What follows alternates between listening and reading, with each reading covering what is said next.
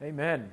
I hope you know and can sing with confidence as we sang in that song that when you stand before the judgment throne, that the Lord Jesus Christ is your righteousness, the one in whom you hide yourself, not your own works, but what Christ has done for you, the very righteousness of God. He is our claim before God. And that song is a neat reminder to us. One other announcement I wanted to mention, I forgot to say it earlier. It is nice to have Dallas Putnam with us, and as one of our missionaries with CBM. And so he'll be presenting in the family service today. I'll mention that again at the end of our service. I invite you all to stick around for his presentation during the family service today. So Psalm 58 is where we are, a strong and severe psalm, as you saw in our scripture reading and as you sang in the song. We set to that melody there as we tried to sing the words to Psalm 58 together. But it really ends with that theme in verse 11 that all will see, surely God is the judge of the earth. And so we think today about God's righteous judgment. He is the ruler of all things, and He will judge the world. This is the theme of the psalm, and it's interesting, if you look at the text, you may even notice the way that verse 1 and verse 11 have a number of very similar words, similar ideas. There's a number of phrases that come up in both places. The idea of speaking righteousness, the idea of being right or upright, the idea of judging, the idea of mankind comes up in both of those verses, and judging in the earth, as it's mentioned in verse 2 there, comes up in verse 2 and verse 11. There's sort of some parallel ideas that occur in both verses.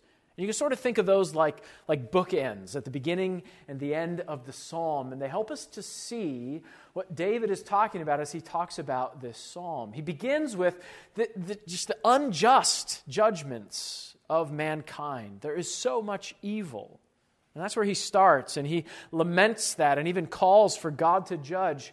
But he closes in verse 11 and says that when God judges, it will be clear God is the righteous judge of the earth. And so that is really the theme of this psalm, and that's what we'll study as we work through it. We'll remember that God is the righteous judge of the earth. And we'll think through how David responds to that and how we too can respond to God's justice as the righteous judge of the earth.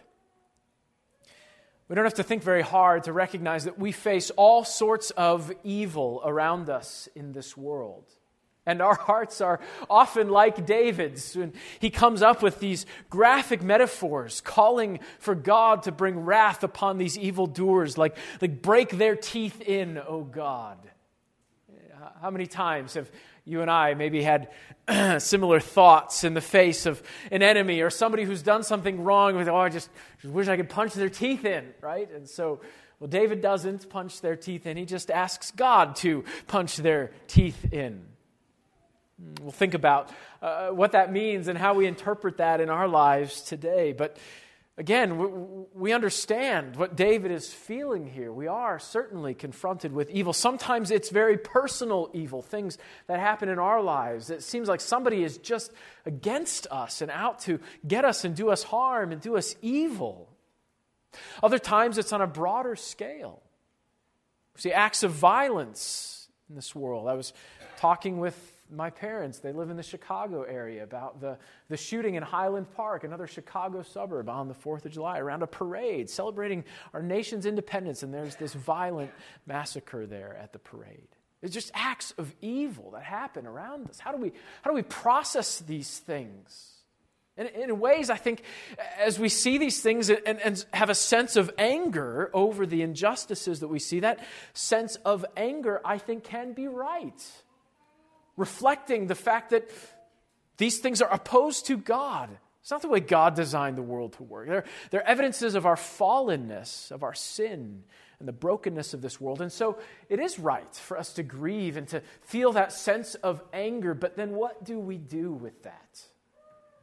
So David sets a nice pattern for us as we think through the truth that God is the righteous judge of all the earth. How then do we respond in times of evil and injustice? As we dive into Psalm 58, it's important that we get a sense of the setting. What was it that David faced that caused him to just write these harsh words about evildoers? Well, often in the title of the psalm or in the heading of the psalm, David will give us some clues. We don't have very many clues in this psalm's title. He says it's to the chief musician. He wanted this to be used in public worship, which is unique in and of itself. He sets it to a tune called Do Not Destroy. You might recall coming across that tune last week attached to Psalm 57. And you'll notice that next week, Lord willing, we'll study Psalm 59, which is also set to this same tune, Do Not Destroy. We don't know exactly how this melody went. It's an interesting name for a tune. And it's an especially interesting name for the tune attached to this psalm, which calls for God's destruction of evildoers. It's to be sung to the melody, Do Not Destroy. And you go, wait a second here. David, what are you talking about? Well, we don't know exactly what David had in mind, but sensing the connection between Psalm 57, 58, and 59, maybe the melody had something to do with the context that David was facing. Do you remember last week? What was the context that David was in when he wrote Psalm 57? It was when he had hid from Saul in the cave, when they were trying to take his life, and David had not killed Saul, even though he could have. Just cut a piece of his robe and presented it to Saul and tried to prove to Saul, I'm innocent, Saul. You don't have to seek my life. And so, of course, Saul saw David's logic and reason and said, okay, fine, I'll stop chasing you. No, that's not how the story goes at all. David shows this proof that he's not trying to kill him. Saul sees the evidence and yet continues to try to take David's life. And so my guess, it's a guess, is that maybe Psalm 58 is in response to Saul's response to David's pursuit of innocence and justice to say, look, I could have killed you, but I didn't. And yet Saul, listening to the counsel of his men, chooses to continue to seek David's life. That's an act of injustice. And David had chosen not to take justice into his own hands. And so now is crying out to God, I don't understand. You're the just God. Stop Saul from chasing me and from trying to put me down. We don't know for sure whether that's the context, but sure enough, Psalm 59 continues to talk about Saul and his pursuit of David. And so it fits well that Psalm 58 could also be about Saul and his men seeking David's life, trying to kill him. And so David responds by turning to the Lord and keeping his eyes on the God who is the righteous judge of all the earth. So let's consider then, as we read David's example here, how we might respond to the fact that God is the righteous judge of all the earth. Well, number one, I think it is good for us to grieve the injustices of the wicked. One of the things that David's words here remind us of is that evil and wickedness is directly opposed to who God is. God's the righteous judge of the earth. And so there is a sense in which it's right for us to grieve and mourn and even to hate the evil works that are opposed to God. They are not right. And so remembering God's righteous judgment helps us to think through that it is right for us to grieve evil and injustice in the earth. David opens verse 1 with two rhetorical questions. It's almost like it's written to these evildoers. He says, "Do you indeed speak righteousness, you silent ones?" It's as if the evildoers have claimed, well, yes, we are righteous. We make righteous judgments. We do what is right. And David's asking, do you really? He calls them silent ones, which may imply that there had been some opportunity for them to speak up as to what was right, but they remained silent and let the injustice continue. Maybe there were even some counselors of Saul that David knew, and David was even thinking, oh, speak up, you know I'm innocent. And yet they remain silent and let Saul continue to seek David's life.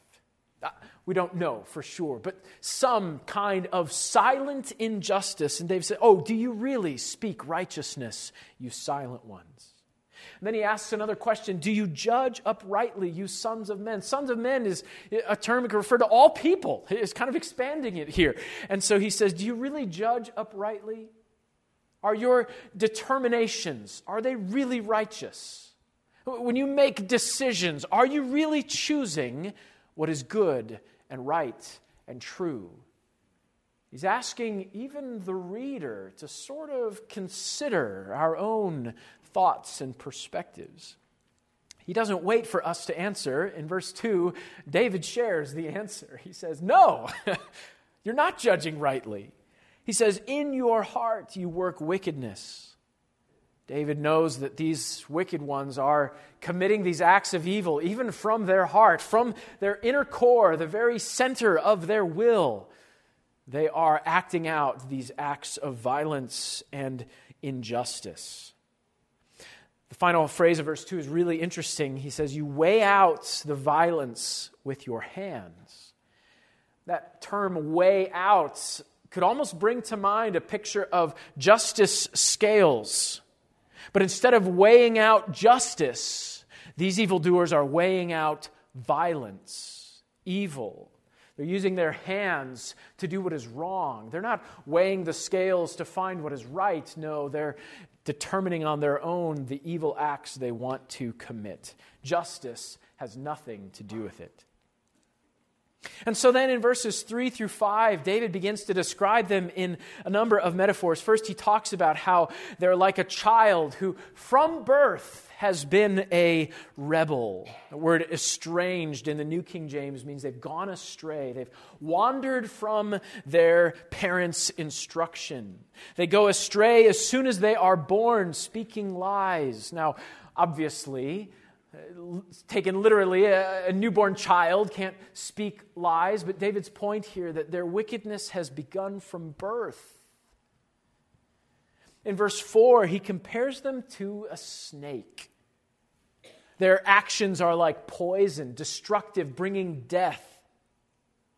Not only that, it's a snake that doesn't listen. Now, if you know anything about snakes, my understanding is that most of them can't really hear. They can't hear at all or can't hear very well, depending on how you study the research there. And so he's drawing this illustration of a snake being charmed. And so you can sort of picture somebody, playing their clarinet. I don't think it was a clarinet that they actually played, but whatever, some kind of instrument. And they're sort of charming the snake. As the story goes anyways, actually the motion of the instrument that charmed the snake more so than the sound. But anyway, you can imagine that. And so the cobra kind of comes up out of the basket, right? And so the charmer could apparently control the snake and keep it from biting him or anyone else, right? So that's the picture David has in mind as he writes this. But there's something about this snake. This snake doesn't obey the charmer. The snake doesn't listen. It stops its ear. It will not listen. It does not do what the charmer calls it to do. It will not heed the voice, even though the charmer charms ever so skillfully, as the end of verse 5 says. The word skillfully is related to the word wisdom. So in this word picture, he's calling them snakes that do not listen to the voice of wisdom. Who might the charmer represent in the metaphor? I think it represents God. These evildoers do not heed the wise voice of God. Like deaf cobras, they do whatever they want, biting whomever they please, spreading their poison and taking life because they will not listen to the wisdom of God. But David grieves their injustice. And I think this is the right response. Of course, we're never supposed to turn from the Lord. We're never supposed to ignore His voice and to commit acts of evil. This has been the great lament in the earth since the fall in the garden. We've disobeyed God. We've broken His perfect creation. And so it is right for us to grieve the injustices of the wicked. Because God is the righteous judge of the earth, it's right for us to grieve the wicked. You've probably found yourself in various scenarios thinking to yourself, this just isn't fair. You ever been in a time like that when you were treated in such a way that wasn't fair, you were ignored, you were looked past, something unjust happened to you, and it just isn't fair. On our recent vacation, we had found a deal where we could get a few nights free in a hotel. All we had to do was listen to an advertisement to become owners in the resort company there. That was, that sounds like maybe you've experienced this before. So indeed, we very much enjoyed our free night stay, and it came time to our interview or whatever with a presentation with the company there. And so we went to that, and it was actually one of the most pleasant experiences I've ever been through. In fact, it was the first time I'd ever been through one of those where they accepted our first no as our answer. And you just kind of let us go and said, okay, well, thank you for your time. Have a great day. And I could hardly believe it. I was like, okay, well, where's the next guy? And the next guy, and the next guy. I thought, surely we're going to get some pressure here. This happened to us one time on another vacation where we went into one of these sales pitches. And this was one of the worst experiences of my life, right? So we went into the first one, and we said, we explained, even got into my beliefs as a Christian, and I just don't think this is something we should get into, and so forth. And so she said, okay, well, let me talk to my manager. And oh boy, here we go. So then he comes out and begins talking with us, and we said, no, it's just not for us. Okay, well, let me bring someone else in. And so a third person comes out, and so now it's like 3 on 2. We're outnumbered here, and the attack goes on, and it actually ended with the third person that had come out actually began attacking my character. Actually began saying, how could you? You say you're a pastor, and you won't, got into I don't even remember his logic, but he began attacking my character. And so Carrie's, kind of getting chills on her spine. She's ready to fight. No, I'm kidding. That's not like my wife at all. And so we had to sit patiently through this thing, and finally they accepted our no as an answer. But I remember coming away from that thing like, oh my goodness, did that really just happen? Did they really say those things about us? And, it kind of took some time to process that. It's not fair. That wasn't right, and so frustrated by experiences like that. Now, that's a very small scale act of evil and injustice, and certainly you can think through times in your life that you may experience some kind of personal injustice or evil. And like I said in the introduction today, evil goes far beyond just what happens to us personally. We'll look at all sorts of examples of the way our sin-cursed earth continues, and humans set against God continue to show their acts of evil. And friends, it is right for us to grieve those things. They do not please God. It's not the way He made things to work. In fact, they're directly opposed to the way He is. Lament is not always a familiar word in our context of prayer and worship, but I think it is an important part of how we praise God, because when we lament the evils of this world, we remember that this is not how God made things to be. We grieve the sin and the wickedness and the opposition. Like David, there will be times that we grieve and mourn wicked rulers, as David grieves over what Saul is doing to lead Israel to try to attack him. We grieve when governments make evil decisions that promote injustice and wickedness. We grieve when terrorists murder and rage. We grieve when rulers go to war to further their own personal agenda. We grieve when governments enact genocide. We grieve when people groups are mistreated. These things do not please God. They are exactly opposed to who He is. We grieve wicked people as well. Those who are opposed to God and in their every choice seeking to work against what God is trying to do in the earth, lying and stealing and committing adultery and murder and showing partiality and jealousy and deception and so on and so forth. But even as we grieve wicked people, friends, we must pause for a moment and also grieve the very acts of wickedness that you and I have committed to. Before we get too focused on the wickedness of others, we need to pause and go back to verses 1 and 2, where, yes, David is talking to the wicked ones, but I think by God's own intention, it's written in such a way that it's written to the reader, so that when you and I read these verses, we begin to then question ourselves, do I indeed speak righteousness? Have every one of my words been upright and just? Have I indeed always said exactly what God would want me to say? No. Or the next one, do I judge uprightly? Has every decision I've made, every determination, the way I've looked at every person, even thought about them in my head, has it always been upright and pleasing to God? No.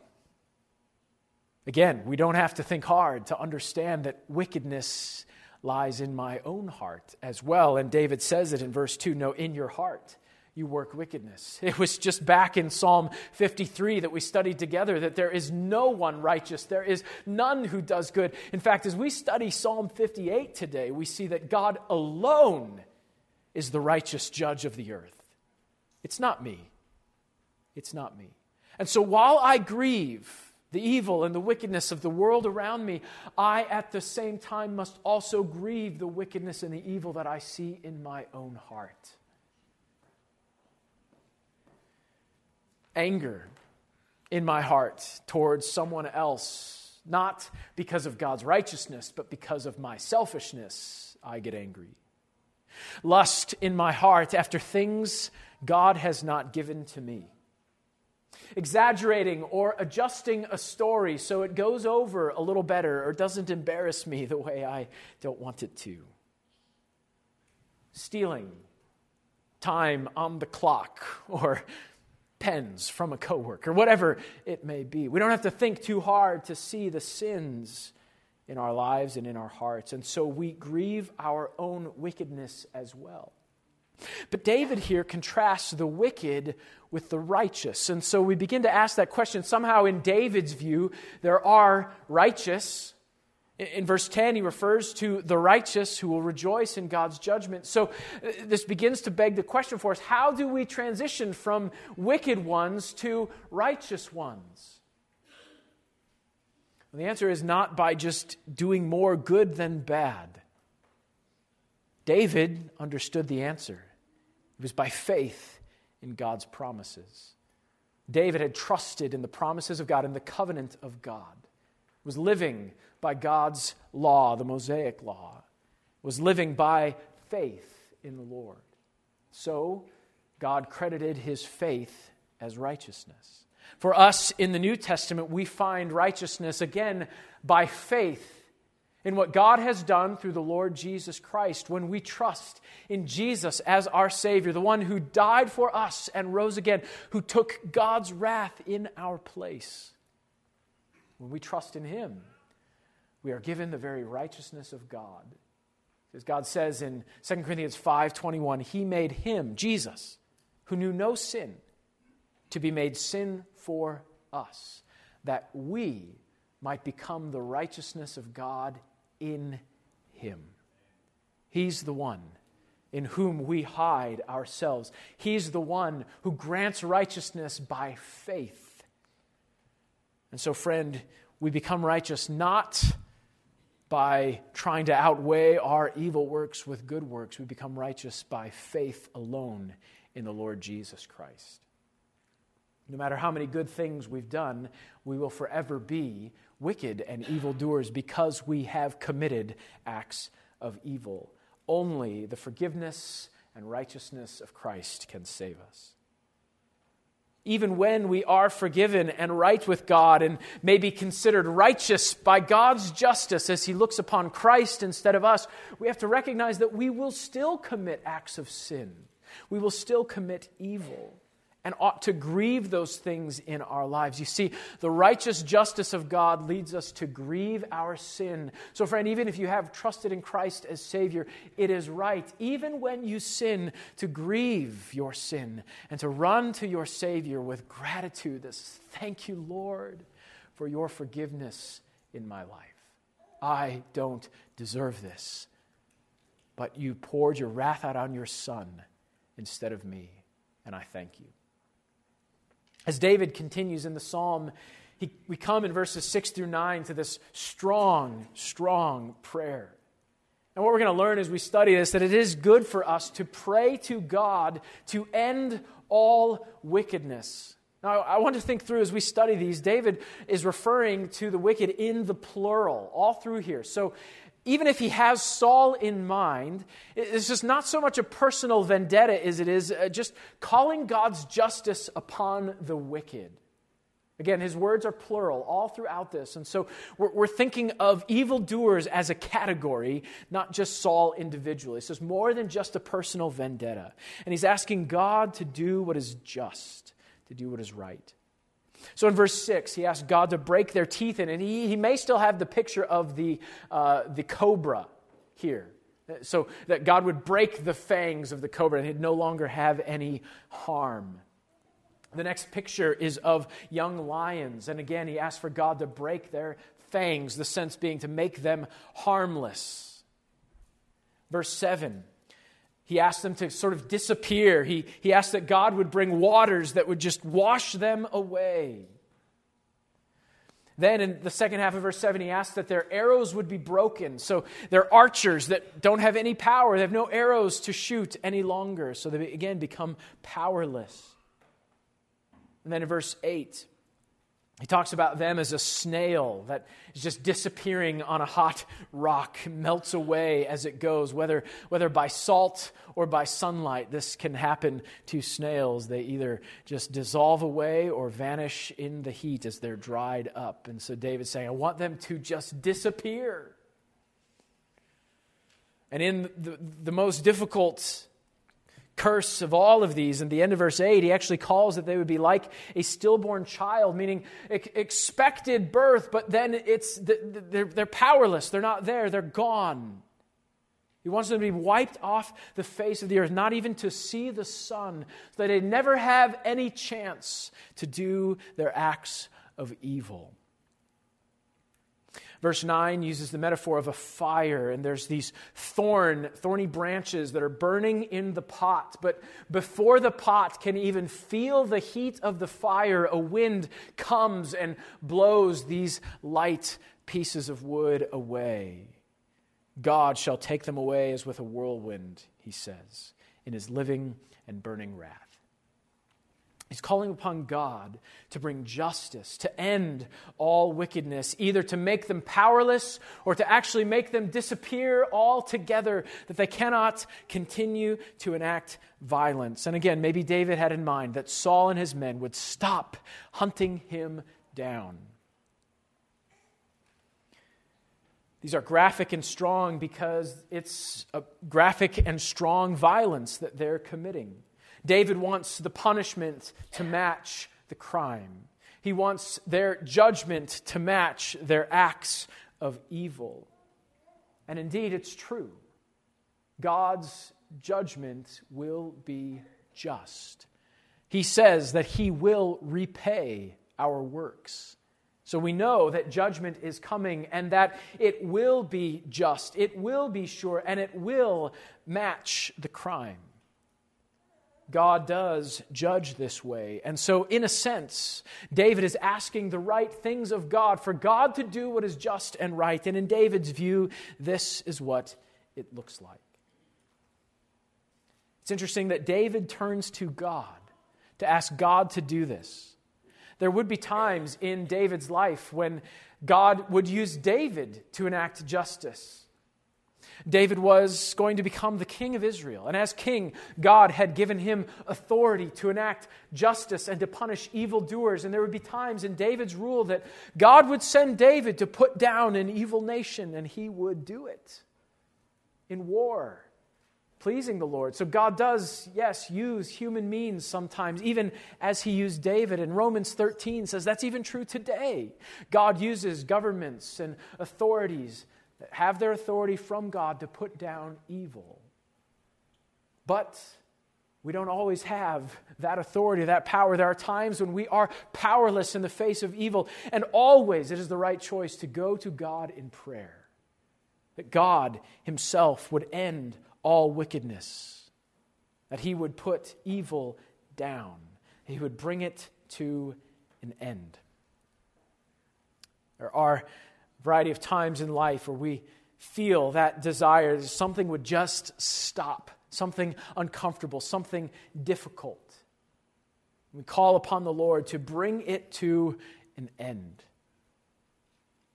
This recent 4th of July celebration, it's becoming more and more common, especially in Iowa here, for people to set off fireworks in their own driveway or front yard or whatever. And so it's kind of interesting. You can watch, maybe your city sets off their own fireworks show, but kind of as you're waiting for it, you can watch all the fireworks in the neighborhood go off too. Some of those home fireworks shows ended up getting a little bit out of control. You could purchase a set that, once you started one, it would send off all the rest of them. So you didn't have to go up every time and keep lighting them. And so you could start the chain of events to go off. And I was watching a video of one family, and they had bought one of these sets like this. And so they would start the first one, and it would go down the whole row of them. And I don't remember how many were in it, maybe 25 to 50, something like that.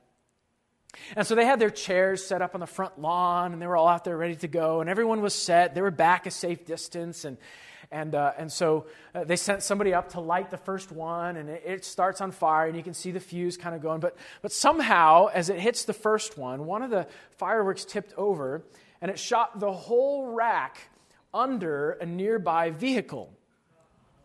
And there's enough smoke and things like that not everybody saw that happened. And so there was actually even one of the viewers was standing right there next to that vehicle, and he had missed it too. It had slid right under the vehicle behind him. And so they're all kind of watching, waiting for the fireworks display to begin. And all of a sudden, all these fireworks begin shooting out from underneath the vehicle.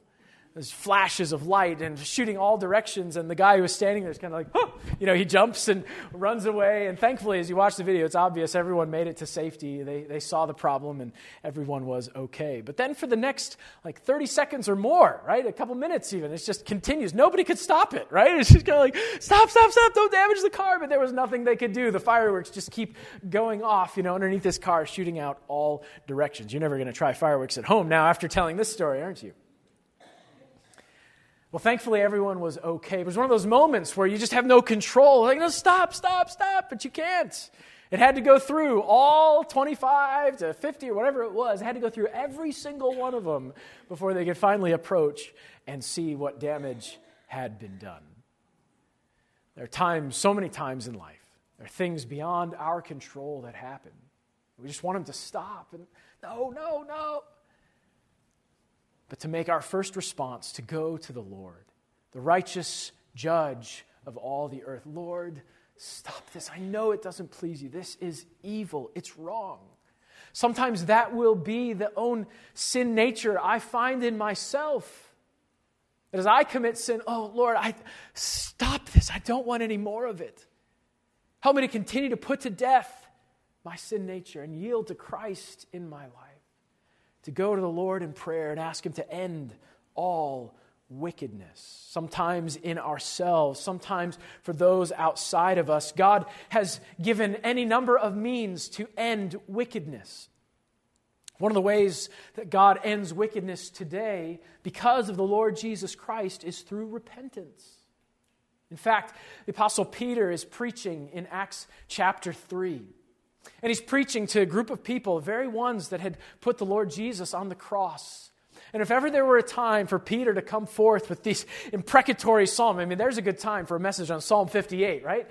Peter could have just preached this text and, Lord, wipe these people off the earth who put Jesus to death. But as Peter comes and preaches to them, he tells them about how God has made this Jesus both Lord and Messiah. And as he continues to say, he actually says to them, you crucified him. But God has made him Savior and Lord so that you would turn from your sin and repent. He says in Acts 3:26. See, God made a way through Jesus to call us to repentance. We can turn from our acts of evil and trust in Christ as Savior, to repent of what we've done. And so to pray for repentance is a wonderful way to pray that God would stop evil. Oh Lord, bring this person to repentance, to turn from their evil ways and to trust in Christ as Savior. But we also know that God will bring justice to the earth. Revelation 6:10, we have the example of the saints who had been martyred. And they call out to God from by his throne there. They call out and say, "How long, Lord, until you come avenge our deaths, until you come judge the earth?" And so it is also right to pray for the return of Christ, that God would come and set all things right. Indeed, He will. He will end all evil. He will come and judge. And so we pray this way in broad categories, and we also know in the New Testament we are also to love individuals. In our growth groups this week, we'll be taking a look at Romans chapter 12, which helps us understand on a personal level how we treat those who have mistreated us, how we show love even when we are hated. This leads us to the final section here in Psalm 58, verses 10 and 11, where David turns his attention to the righteous. Here we see that we can look forward to God's righteous judgment. Because God is the righteous judge of all the earth, it is good for us to look forward to His righteous judgment. David says in verse 10 that the righteous ones rejoice at God's vengeance. The word vengeance has to do with repayment, and it maybe takes our minds to Romans 12, which I already mentioned, verse 18, where the Lord says, "Vengeance is mine, I will repay." God will repay all evil. In another graphic phrase in verse 10, he actually says that the righteous will wash his feet in the blood of the wicked. I mean, this is graphic stuff that David talks about, and we sort of cringe at these kinds of words, and yet it is true that when God judges the earth, there will be the shedding of blood. Actually, when Jesus comes to judge the earth, we're told about this in Isaiah chapter 63, the winepress of God's wrath. There will be the shedding of blood of the wicked. And then again in Revelation, towards the end of the book, in Revelation 14 and again in chapter 19, we realize that when Christ comes to put down all evil, He will shed their blood. It's a reminder to us of how grievous our sin is. It costs blood.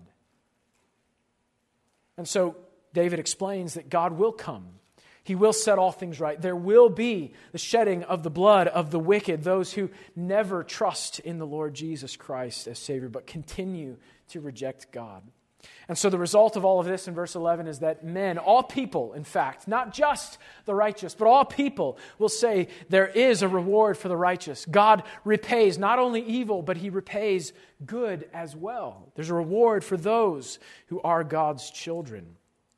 And, number two, that indeed God is the one who judges the earth. God is the righteous judge. God is the one who sets all things right. God is the one that we look forward to His righteous judgment. All will recognize that God is the judge of the earth. This brings us to an important closing question today. Are you ready for His judgment? The truth is clear from the text. God is the judge of the earth. And He's a righteous judge, and He does not tolerate any evil.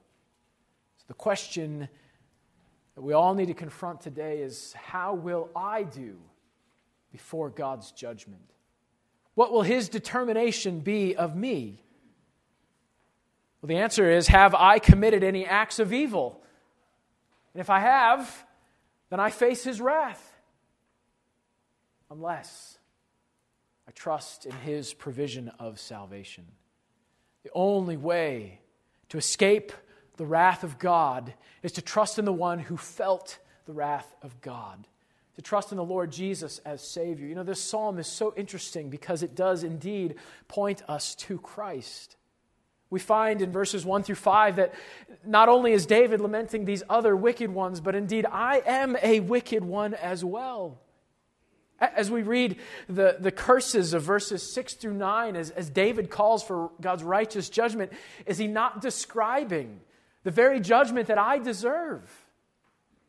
If I've lied, if I've committed sin against the holy God, do I not deserve to have my teeth broken in, to be wiped off the face of the earth? I do. And what David describes here is actually what Jesus felt in our place. He's describing what the wrath of God should look like upon evil. And if we truly believe that Jesus died with the sins of the world on his shoulders and paid for our sins and felt the just wrath of God, then these are the very curses that Jesus took for me on the cross and for you on the cross. And so we come to verses 10 and 11. And we know that Jesus alone has the right to judge because he took God's wrath. And so he too is worthy to pour out God's wrath.